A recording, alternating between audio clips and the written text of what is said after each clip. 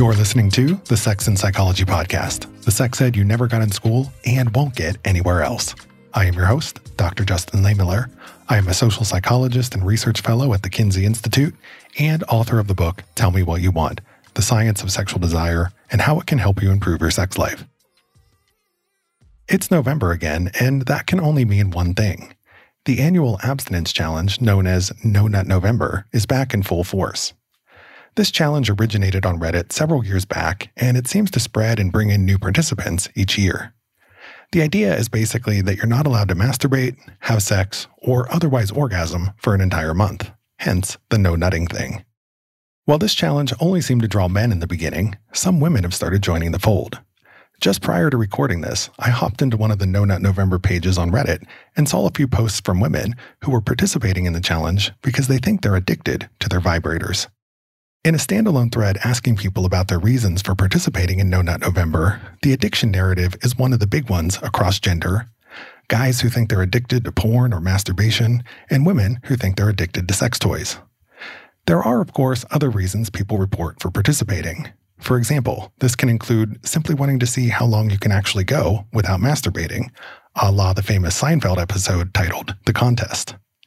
For others, it's about enjoying the feeling of being horny, but not being able to do anything about it, making this kind of a submission kink for some folks. And for others, they do it simply because they just enjoy what many in this community call the big nut, which is the term for the supposedly super intense orgasm that results when you refrain from having an orgasm for a long time. However, from what I can tell you, the single biggest motivator seems to be this belief that masturbation is bad for you, and that it's especially bad if you combine it with porn or vibrators. So let's explore the truth about masturbation. We've covered this topic quite a bit on the show, so what we're going to do today is revisit one of Sex and Psychology's essential listens, my interview with Dr. Eric Sprankle back in episode 96. Eric is an associate professor of clinical psychology and the co-director of the Sexuality Studies program at Minnesota State University, Mankato. He's also a licensed clinical psychologist and ASEX certified sex therapist affiliated with the Minnesota Sexual Health Institute.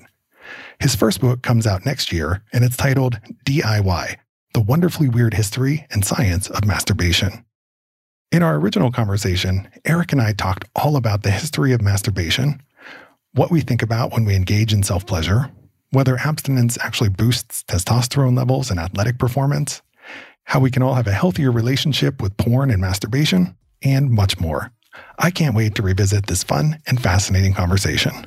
Stick around and we're going to jump in right after the break. One topic that is conspicuously absent in most sex education is self-pleasure. Most of us never really get taught anything about masturbation, including its benefits and how we can get the most out of it. If you want to take self-pleasure to new heights, check out Beducated. Beducated's extensive library of online courses can give you the information and skills you need to get the most out of solo and partnered play.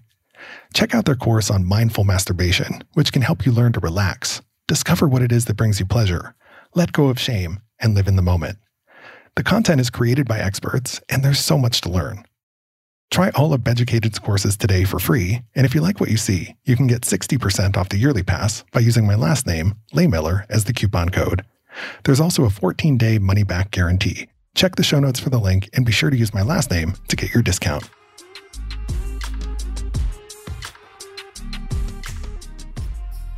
Are you tired of old-school sex toy shops that sell shame and taboo along with toys? Do you value shopping from a trusted source? Then check out Earth and Salt, the modern adult store. Earth and Salt is a woman and sex educator-owned operation, and it's your reliable resource for high-quality, body-safe toys and accessories. Earth and Salt only sells toys that they trust and love, and they prioritize product packaging that's sexy but not salacious. Shop Earth and Salt at earthandsaltshop.com for your next tantalizing toy, and use my last name, Lehmiller, as the discount code for 15% off your next purchase. That's earthandsaltshop.com. Hi, Eric, and welcome to the Sex and Psychology Podcast. Hi, thanks for having me. Thank you so much for joining me. I've been following you on social media for a long time, so it's a pleasure to finally speak with you. Yeah, likewise. So I'd like to begin our conversation by asking you to tell us a little bit about yourself and how you got into the world of sex therapy. So what drew you to this area and what do you love about being a sex therapist? Yeah, so I think I can trace my origin story back to sophomore year in college at the University of Cincinnati. And I took a human sexuality course as a psych elective. And it was in this large 500 person, lecture halls, one of the most popular classes at that university at the time. And going into it, pretty arrogant of like, what else is there to know about sex? This should be an easy A, things like that. And then quickly learning that everything that I thought I knew about sex was either completely like a flat out piece of misinformation that I gathered, or at least some type of partial truth that was kind of wrapped into like centuries old myths. And so that piece I was just fascinated by, of how much that we think we know about sex, but how much of our knowledge is actually rooted in a lot of misinformation, a lot of pseudoscience. And it was really kind of from that point forward where I was really interested in making sexuality as part of my career within psychology. And what do you love most about being a sex therapist? Well, I haven't done clinical sex therapy work for a couple of years, but during that time, it was just very fascinating. It was similar in the sense that, you had patients coming in oftentimes with some type of self-diagnosis. So they were convinced that something was wrong with them and they knew what was wrong with them. They had a particular label in mind. But then working with them, figuring out that, they don't really meet diagnostic criteria for anything. Maybe something unrelated to sexuality that's impacting their sexuality, something like an anxiety disorder or a mood disorder, or there's relationship conflicts, or there's just a lot of sexual guilt and shame that then they are labeling themselves as like a sex addict or a porn addict, more so because of that guilt and shame, more so than any type of behavioral metric that we assessed for. So that was the interesting piece of kind of going along with patients in their journey of kind of reducing sexual shame, sexual guilt, having a better insight into their own sexuality, their functioning, their behaviors, their desires, attractions, and just kind of leading them into greater sexual health.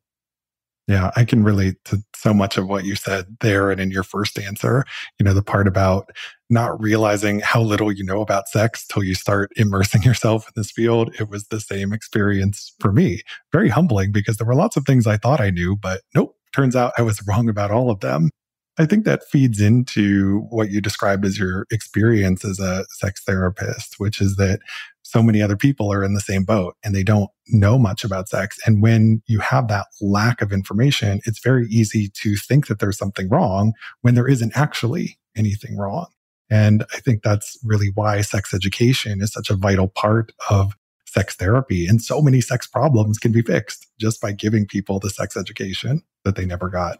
So let's talk about masturbation. You're working on a book about the history and science of masturbation. So let's start with the history portion. Now, as long as we've been systematically, scientifically studying sex, which actually hasn't been that long, it's only been about a century now, we know that masturbation has been a popular activity. And I think a lot of people would probably assume that if you could go back further in time and study this, you'd find that as long as people had hands and genitals, they've probably been touching themselves. But there was this book called Solitary Sex that came out about 2 decades ago now, which argued that masturbation as we know it today wasn't really invented until the year 1712.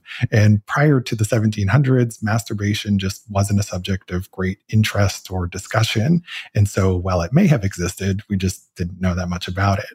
So I'm curious for your take on this. How long has masturbation been a part of human sexual expression, to your knowledge?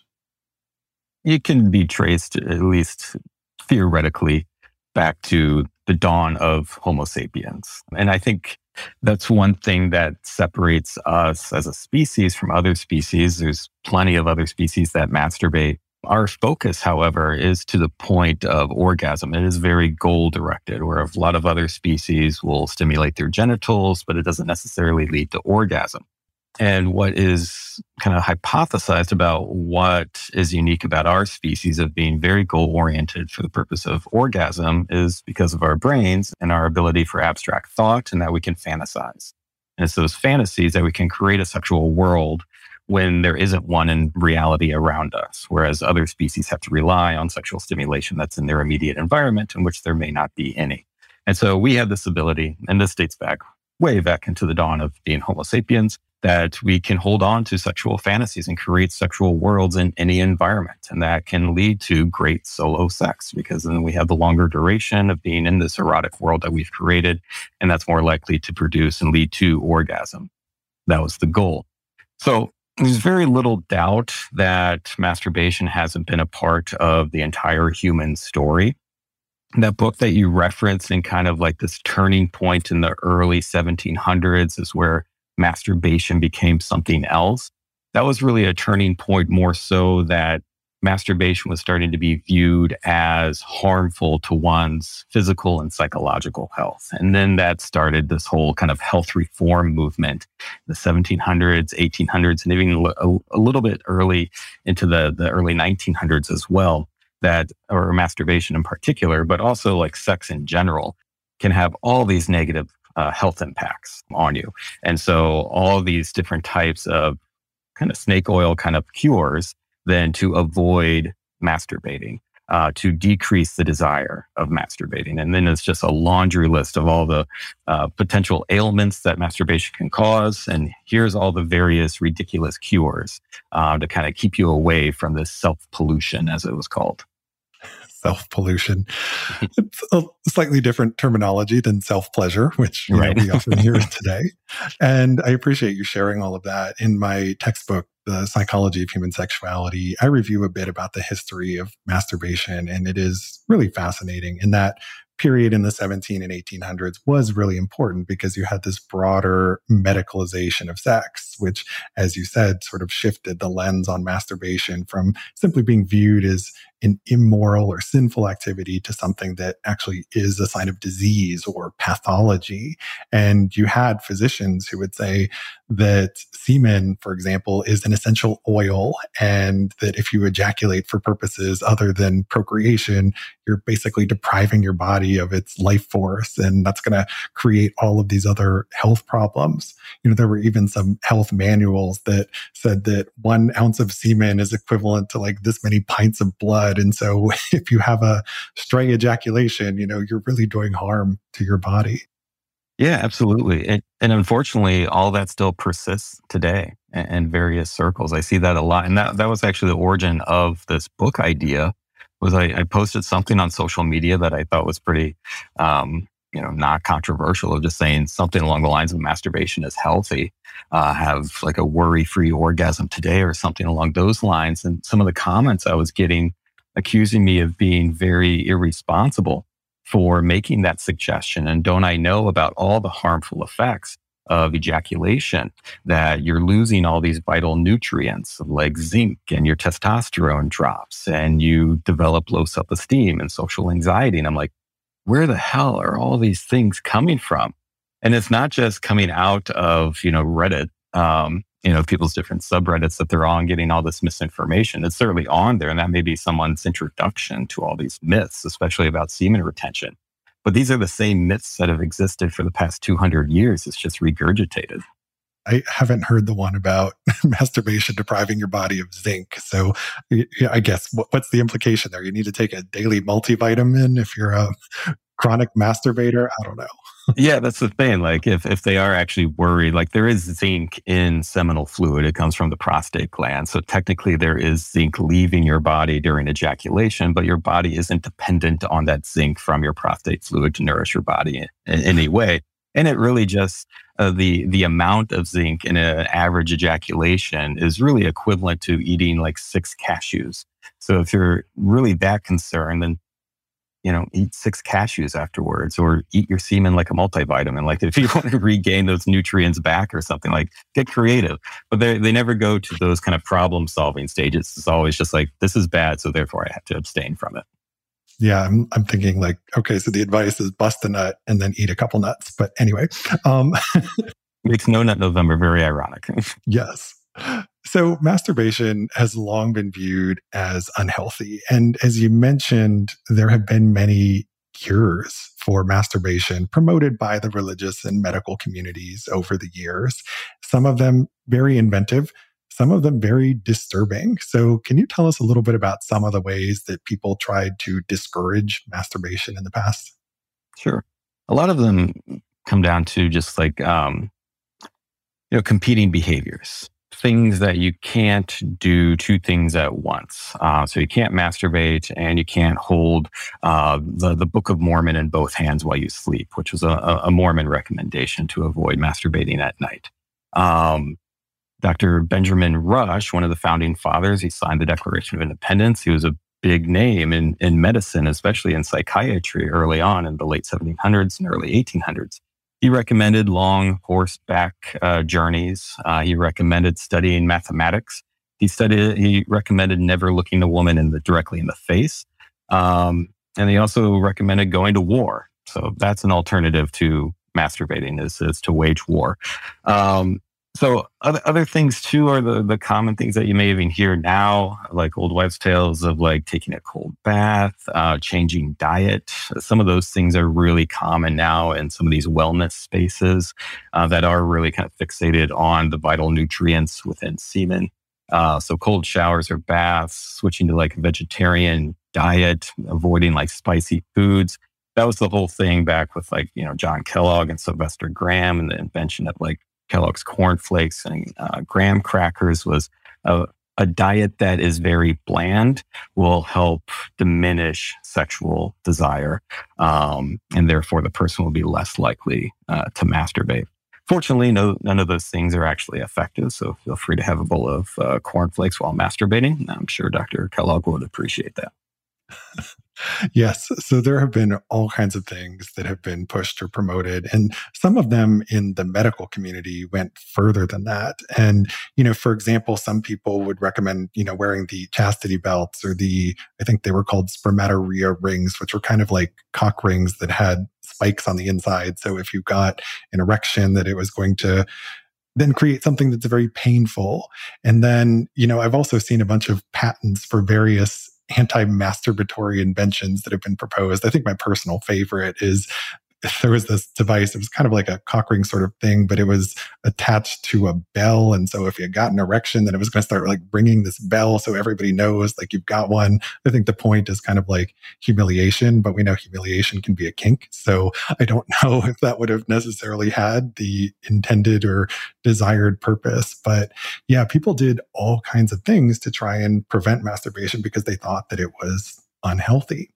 Now, our view of masturbation today is quite different. Well, for many of us, it is, at least in the sex education research therapy community, we recognize that it can actually be linked to a number of health benefits. And for example, if you look at what are the reasons why people say that they masturbate, these benefits become very clear. Many people say that it provides stress relief, or it helps them to fall asleep, or they've discovered new sources of pleasure and better understand their body and what feels good. So it can do all of these positive things for us, but people still have a lot of hangups about it. And one of the most common ones is this idea that you're doing it too much or that you're addicted to masturbation. And I know that you've studied this idea of masturbation addiction. So what can you tell us about it? Can you really become addicted to masturbation? You can really believe you're addicted to masturbation. I think that's the better way to phrase it.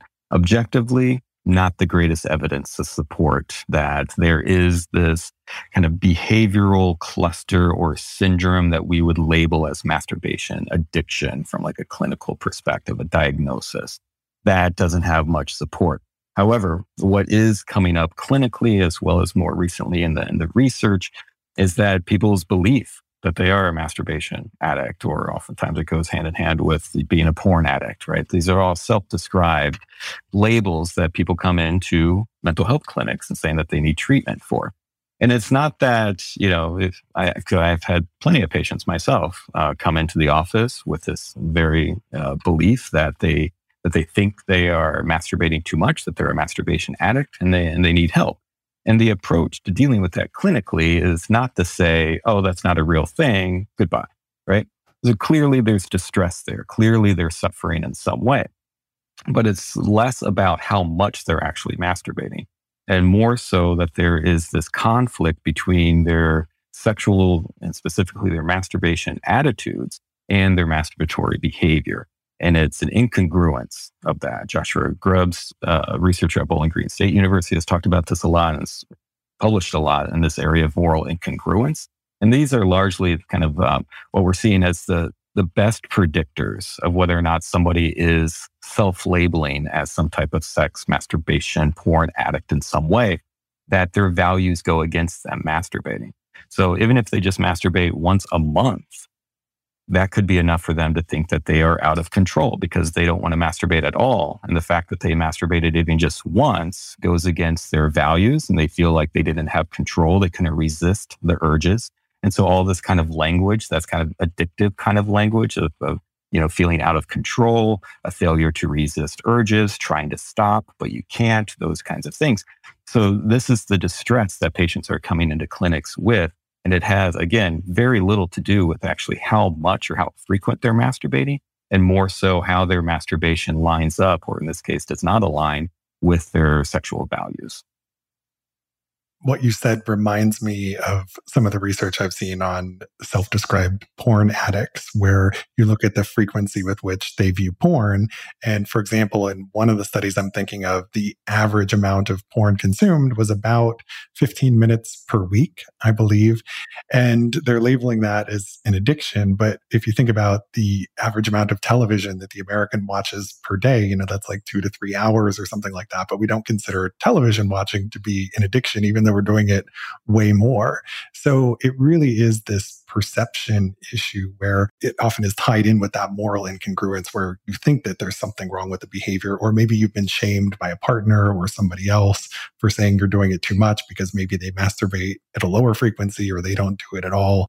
So yeah, it's one of these things where I think a lot of people are really concerned about it, but there are people who do it way more than them who don't feel like they have a problem, which says that it's not about the objective frequency with which people are doing it. It's how they're labeling and interpreting their own behavior. Right, exactly. Yeah, and there's other pathways too for people to have problems with their masturbation frequency.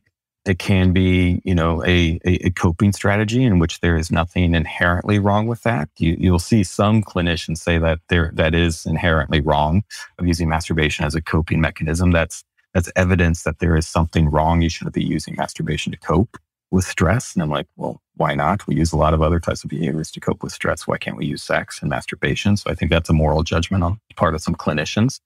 But in cases like that, where it's being used for like mood regulation, then oftentimes this is what I was seeing clinically, is that, there's an underlying mood disorder, there's an underlying anxiety disorder, and maybe they just don't have as many, coping mechanisms in their toolbox, so to speak. And so they're a little bit more reliant on masturbation to kind of self-soothe.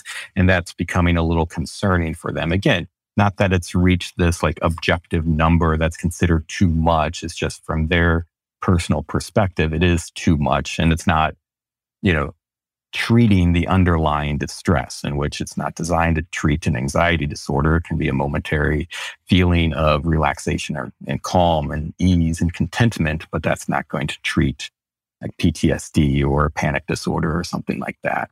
So that's the other area where I see that people think that they have a masturbation addiction, is if it's being used for kind of mood regulation and not having the desired impact of like actually eradicating the mood disorder or anxiety disorder. That's where people, again, it's just their perception, can start feeling like they're a little out of control with it, even though objectively they're not. So this goes back to it may be the symptom rather than the cause of the problem. And you're so right that when it comes to sex and masturbation, there are many people in the therapeutic community who try to discourage that as a mechanism of self-care or stress relief, but they don't apply that same critical lens to other forms of self-care. And there are other ways that we can try to get that relaxation or stress relief that can cause health problems if we were to do them to an extreme amount. For example, if you're somebody who always goes for a really intense run or workout or something like that, every time you're super stressed, you can develop repetitive motion injuries and other things like that. And so I think, we apply this very critical lens to sex and masturbation, but we don't apply that to other things, which says, there is something a bit moralistic that's going on there. Yeah, definitely some double standards too. And I think that a challenge that you don't see talk too much about either in both the clinical world and the research world on this topic of like masturbation addiction is that it's trying to come up with like a single diagnostic label to kind of describe all these, patient experiences. Where even when I was doing clinical work 10 years ago, my patients who at least would come through the door saying that they were a sex addict, we were operating under the umbrella of calling it all like compulsive sexual behavior at the clinic I was at that time. I was seeing that they're not a homogenous group. You would have some that was more in kind of like the moral incongruence camp. You would have the other guys who were more dysregulated because of anxiety or mood disorder. You'd have some that it kind of played out more like an impulse control disorder, that they had ADHD, and this was kind of a symptom related to that. Other guys, they were just simply narcissists, and they felt like they could do whatever they want. And like the problems that they were getting themselves into were more relational than anything, because they were violating boundaries within their monogamous marriages or something like that. So I think a problem could be trying to capture all these ways that masturbation could be a problem for an individual under one single label, or it could actually be like a dozen different labels or just symptoms of labels that we already have. I think that's a really important point. Now, another popular idea about masturbation is that if you abstain from it, or if you engage in semen retention, is another way that people sometimes talk about this, that it will boost testosterone. So the implication is sort of that avoiding masturbation can give you more energy, make you more virile. And that's part of the reason why the whole No Nut November thing popped up, where people challenge themselves not to masturbate. So what can you tell us about that? Is there any evidence that avoidance of masturbation has these benefits that are often claimed? Nothing conclusively, especially with testosterone. And that's the big focus, especially right now. And interestingly, too, the concerns about testosterone currently are nothing new. Even though like 200 years ago, they weren't focused on testosterone per se, the focus on masturbation abstinence was still rooted in beliefs surrounding what it means to be a man, what it means to be masculine, those things. And this is what's playing out now too, of like masturbation is viewed as hurting your masculinity in some way.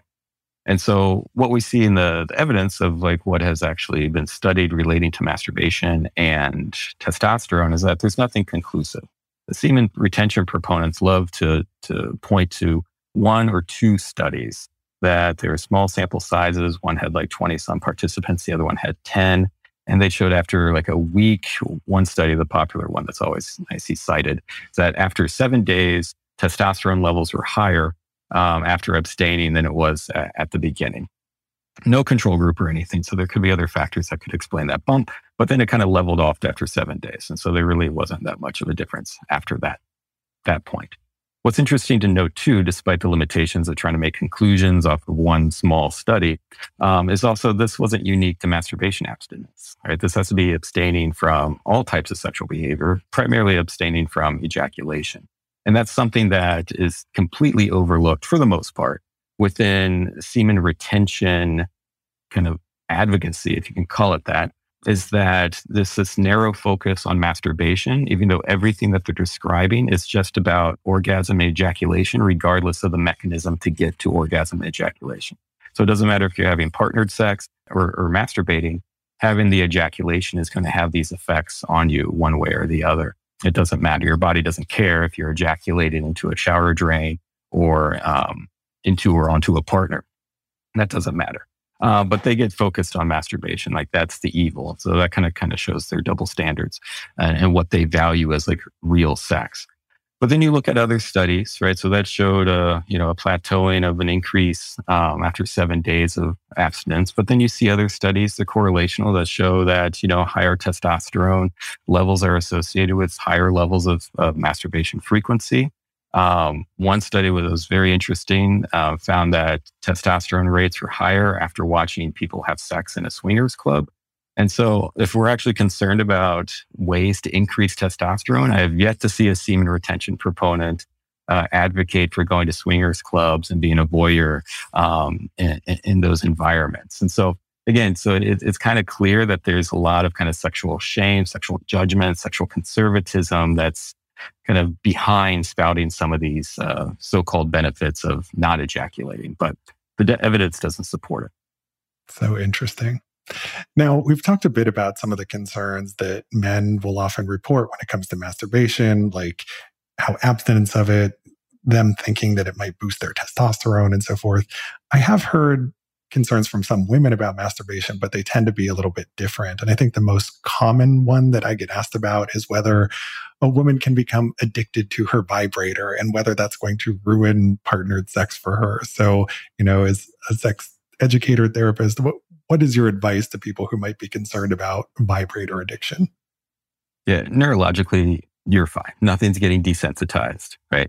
What happens with any kind of masturbation is that, we know our bodies better than anybody. We figure out what works the best, right?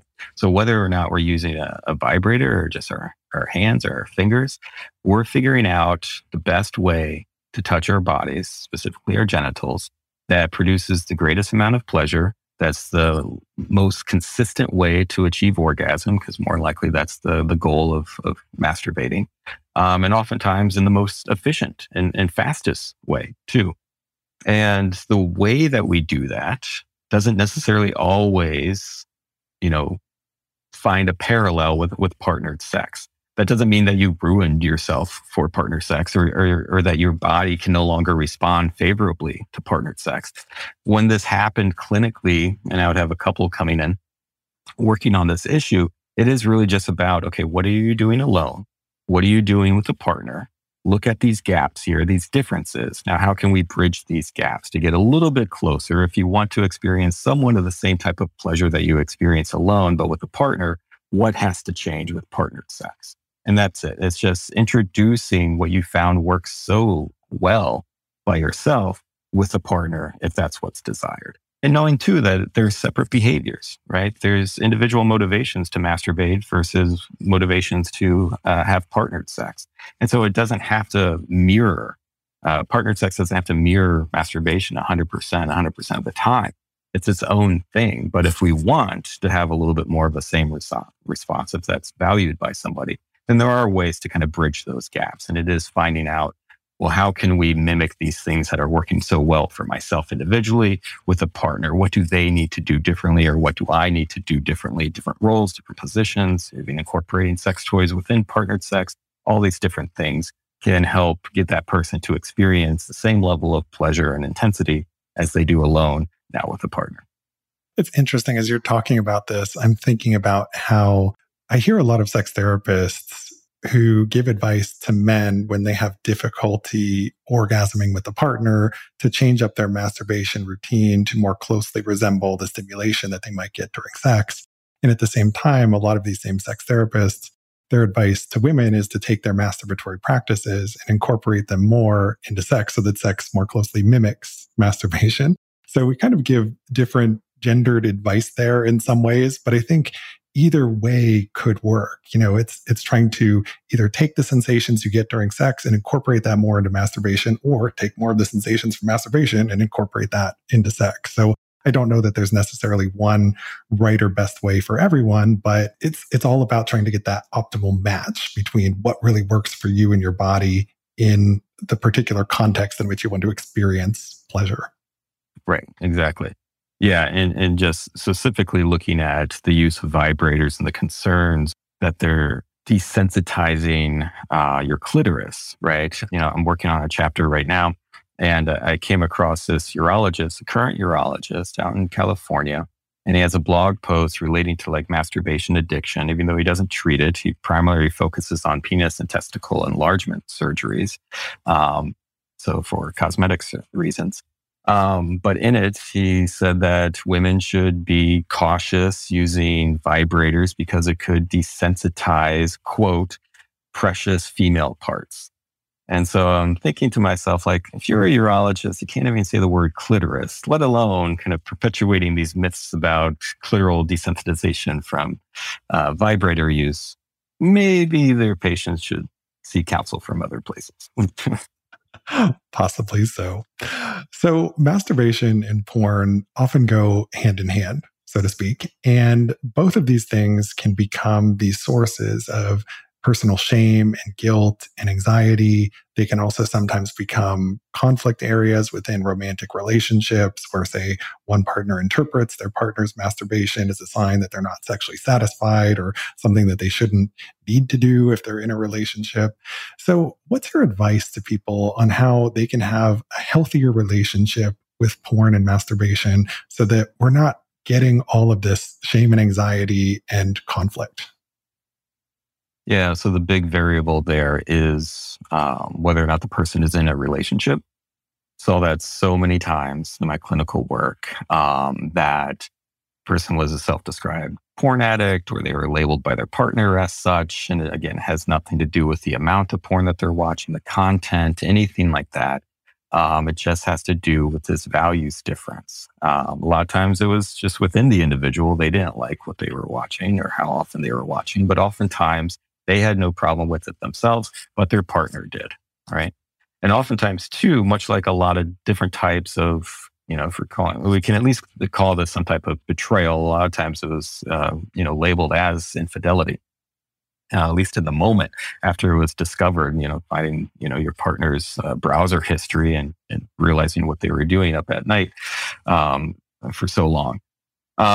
In those instances, right, again, it's less about the actual websites that was visited, but more so that there's a secret in this relationship. And it's the secret that was actually damaging.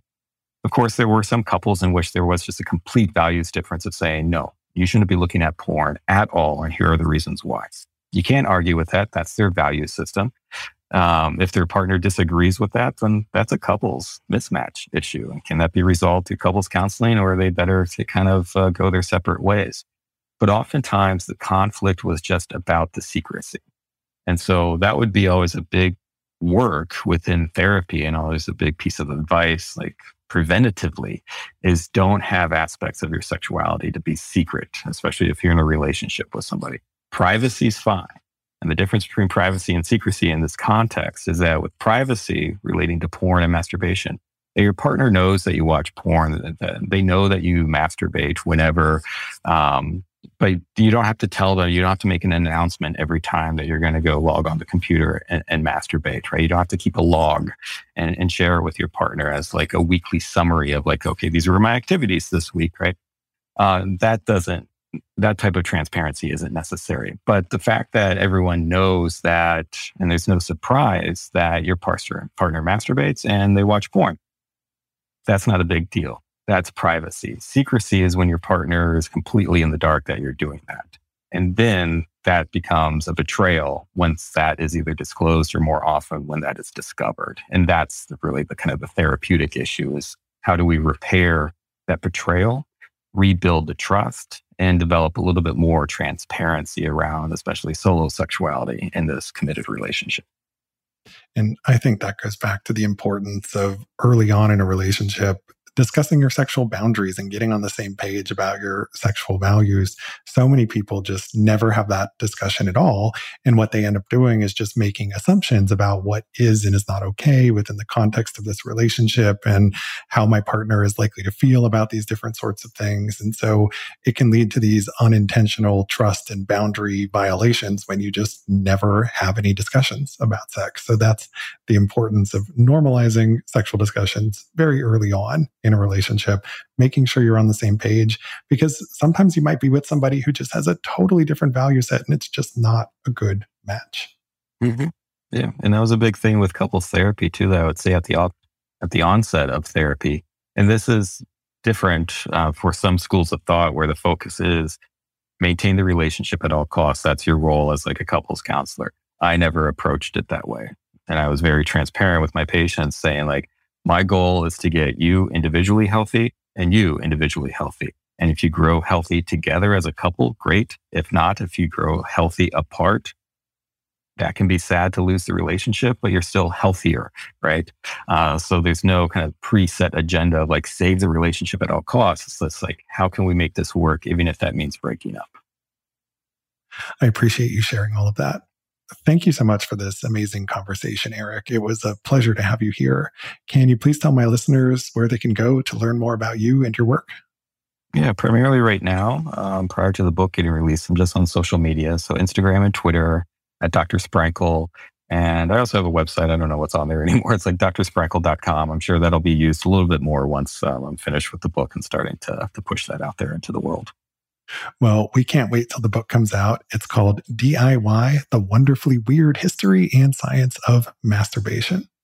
So thank you again for your time. And thank you to my listeners. To keep up with new episodes of this podcast, visit my website, Sex and Psychology at sexandpsychology.com, or subscribe on your favorite platform, where I hope you'll take a moment to rate and review the show.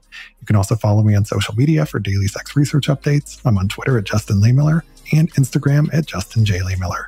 Also, be sure to check out my book, Tell Me What You Want. Thanks again for listening. Until next time.